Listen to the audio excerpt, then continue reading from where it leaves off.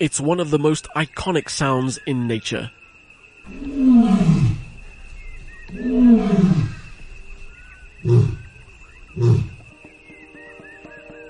And it comes from an animal that's intertwined with human history, Panthera leo.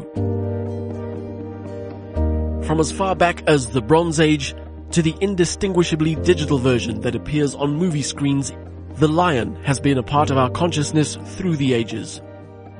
It has always been revered as one of nature's special creations and has commanded respect, love, and fear in equal measure. But there is an ongoing and alarming truth about lions. They are fighting for survival. While pockets of populations are stable and some are even thriving, there's no denying that the number of wild lions across Africa has declined rapidly over recent decades. In this podcast, we explore the reasons why. We speak to global experts about the state of lions in South Africa and beyond, and we discuss some topics that you may find uncomfortable. There are stories of hope though, and a surprising amount that every podcast listener can do to help with the plight of lions. This is Blind Conservation, Lion Stories.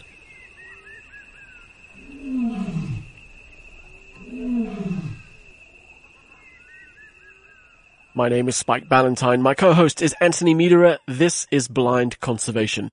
In this podcast, we talk about apex predators that are, for one reason or another, or multiple reasons, on the cusp of extinction or are in great danger of not being part of our natural legacy in future. In this episode, we explore lions, which for me is an amazing prospect to think that the king of the jungle, as it's called, is in a position where it might not be around for that much longer. And I don't know about you, but for me growing up, I don't know what it was about lions, but they always managed to hold something special for me. I've been lucky enough over the years to have some great encounters with them.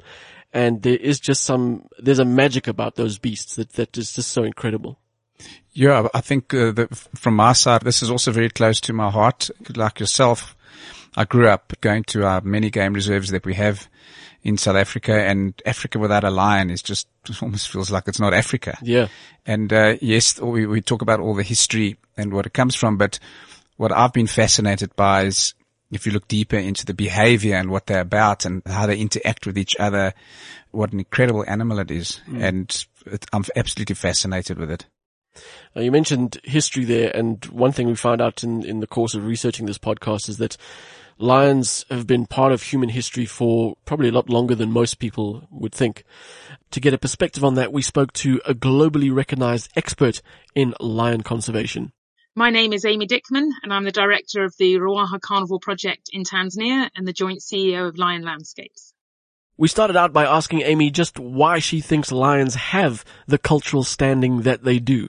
I think lions have had this hugely important place in our hearts. Literally, you look back at the very first figurative art that people ever carved out of woolly mammoth ivory 40,000 years ago, and it's the head of a lion on a human body. You know, we've got them in cave art from 30,000 years ago.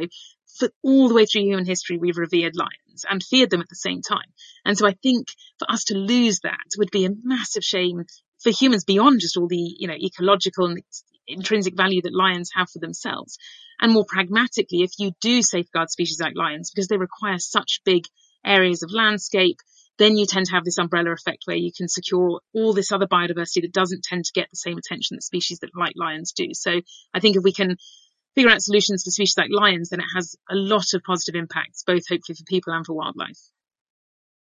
One of the interesting things to come out of the research into lion conservation and lion numbers is that if you look at lions in a South African context, they're actually fine. We have enough lions, either in the wild or in captivity, to not have any concern. But if you look at lions throughout Africa and throughout the rest of the world, there is a very, very big problem. And I suppose it's a lot to do with human interaction and going more and more encroaching into the lion space.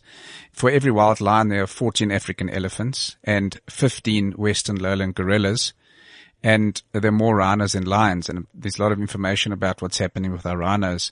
And the lion species has disappeared from 94%. I mean, that's just a scary statistic. It's unbelievable. Of its historic range. And it's now limited to 1 million square kilometers, rather than the 30 million square kilometers that is Africa. And there's an estimated 25,000 wild lions in Africa, which is nothing. So there are a lot of reasons why lions find themselves in the particular peril that they're in, and we'll get into a number of those reasons. But sadly, and quite unsurprisingly, most of those reasons are man-made. And one of the big factors is, as you mentioned, Ant, is human conflict, with people encroaching into lions' territories, and lions having to find other territories to find their food because of human activities like farming, for example. To help us understand the concept a little bit more, we spoke to someone who's on the front lines of lion conservation. My name is Adam Bannister. I'm a South African currently living in Kenya. I'm a biologist by trade, but I've done a lot of guiding, a lot of photography, a lot of filmmaking, and a lot of research into lions across the continent. For most people, the idea that lions and humans ever come into contact in a wild environment is quite foreign. Surely all lions are either in zoos or reserves or in other places where they and humans are separated. As Adam explains, though, that's not always the case, hence the conflict. So the situation with lions certainly in East Africa, and by East Africa I'm talking largely Tanzania and Kenya, is quite different to that of certainly South Africa. So in South Africa you've largely got fenced off reserves, whereas up here in Kenya there are very, very few fences containing animals. So the Masai Mara in particular is an open system. There's nothing surrounding the national park, and so there is no boundary, and the lions frequently move out of the reserve into the community grazing lands around the reserve, and that is where the conflict happens. Adam, I almost don't want to ask this question because I'm pretty sure I know the answer, but is the problem because lions are encroaching on human areas looking for food, or is it because humans are encroaching on lions' territory because, they're being humans? The reality is the conflict is largely being brought about through, in truth, overpopulation, just a growing population on the outskirts of these national parks, outskirts of the Masai Mara. That is then compounded by the fact that the Mara is a very seasonal area in terms of rainfall. So we have huge rainfall during certain times of the year, which the rain produces a lot of grass growth. The grass gets really tall, and so the prey moves away. That means that the territorial lions, the prides in the area, are a little bit strapped for food. So what they tend to do is they tend to move out of the reserve into the areas where the grass is shorter. Now, the reason that grass is shorter is largely because the cattle from the locals are grazed in that area. So that is the forefront of the conflict.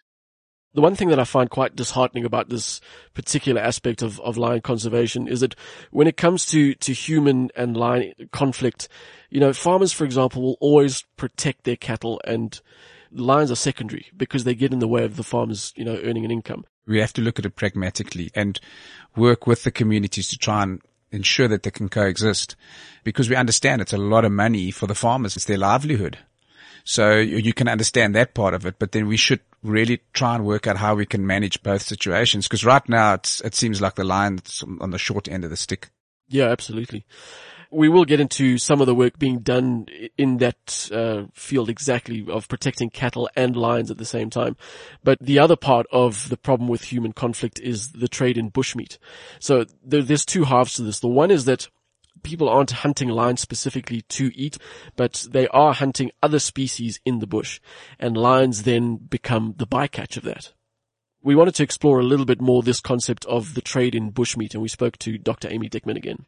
Specifically the bushmeat poaching, yes, we're talking about people snaring particularly the prey, and then you can have bycatch of the lions where they get accidentally caught in the snare lines, for instance. Some people use poison to kill antelope, and therefore obviously that has impacts for other species. But just touching on the consumption of lions themselves, actually lion body parts do have significant value in many of these areas, and not just the bones or the claws or the teeth, which people tend to think about. It tends to be things like the lion fat that has a lot of local use, and sometimes the lion meat itself. We certainly know that people have eaten lion meat, have taken parts of the lions to eat, so it's not particularly common, it's not as commercial, but certainly the use of lion fat is something that has an important local use and a monetary value. Whoa, what's lion fat used for? No, it's mainly used to ward off bush pigs. So in areas where they have crops, they tend to smear it around there. They use it for sometimes sort of medicinal, traditional uses. So it does have quite a range of uses. So it's something that is actually quite valued in many of these places. Amy, what is it that's driving the bushmeat trade? Is it because people are going out looking for food to consume, or is it because they're serving a genuine market that they can make money from?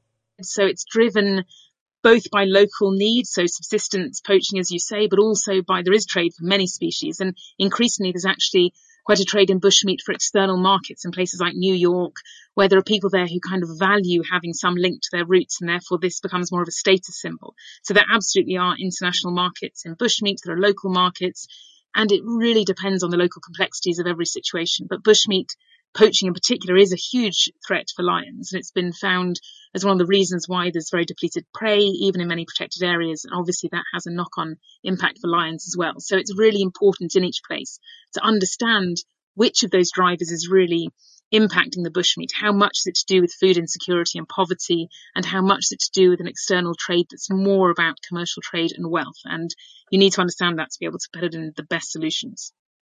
Whether on purpose or as part of a bycatch, a lion that's been killed has a number of parts that are sold illegally in various markets around the world.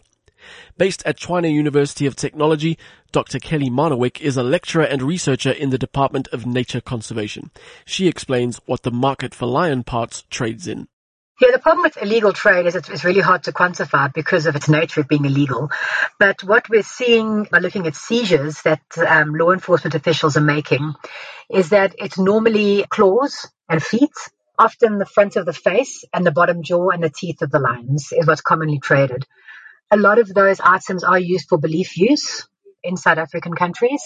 And then the claws and the teeth are often seen in consignments that are being illegally exported to the east, where they're used for trinkets. And much like rhinos are poached for the supposed medicinal benefits of their horns, lion bones are believed to have benefits for humans. The bones are definitely used medicinally in the east. The history of that is that traditionally tiger bones were used, and they steep the skeleton in like a wine, and then they drink this tiger bone wine. And they do it for several reasons, but it's generally like a wellness tonic. But because of the conservation status of tigers, the use of tiger bones has been heavily restricted, in some cases illegal. And there's been a big motion to stop the captive breeding of tigers to supply the parts market. So in response to that, lion bones have now become a substitute for tiger products. So that's why lion skeletons are exported for use in that traditional medicine use. And it's such a macabre thing for me that the lion bone trade in Africa has been impacted because of a ban of tiger bones in Asia. So they banned that trade, and then the market just moved here to try exploit our lions for that same trade to replace tiger bones. And it's all for age-old beliefs on medicinal purposes, which holds no scientific evidence that any of this can work. And it's inhumane what they're doing, breeding for these type of purposes. So once again, unsurprisingly, humans have got a very, very heavy hand in the plight of what is one of the world's most iconic species.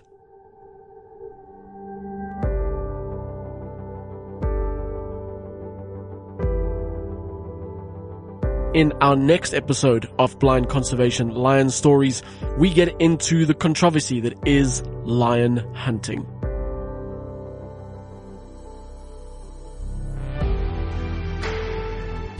This has been an episode of Blind Conservation Lion Stories with me, Spike Ballantyne, and my co-host, Anthony Miedema. Our thanks to Dr. Amy Dickman, Dr. Louise Duval, Dr. Kelly Marnowick, Stuart Dorrington, and Nicola Gerard. Blind Conservation is written and produced by me, Spike Ballantyne, and is a production of cliffcentral.com in South Africa. Find all the episodes of the Blind Conservation podcast series on the Cliff Central app or wherever you get your podcasts.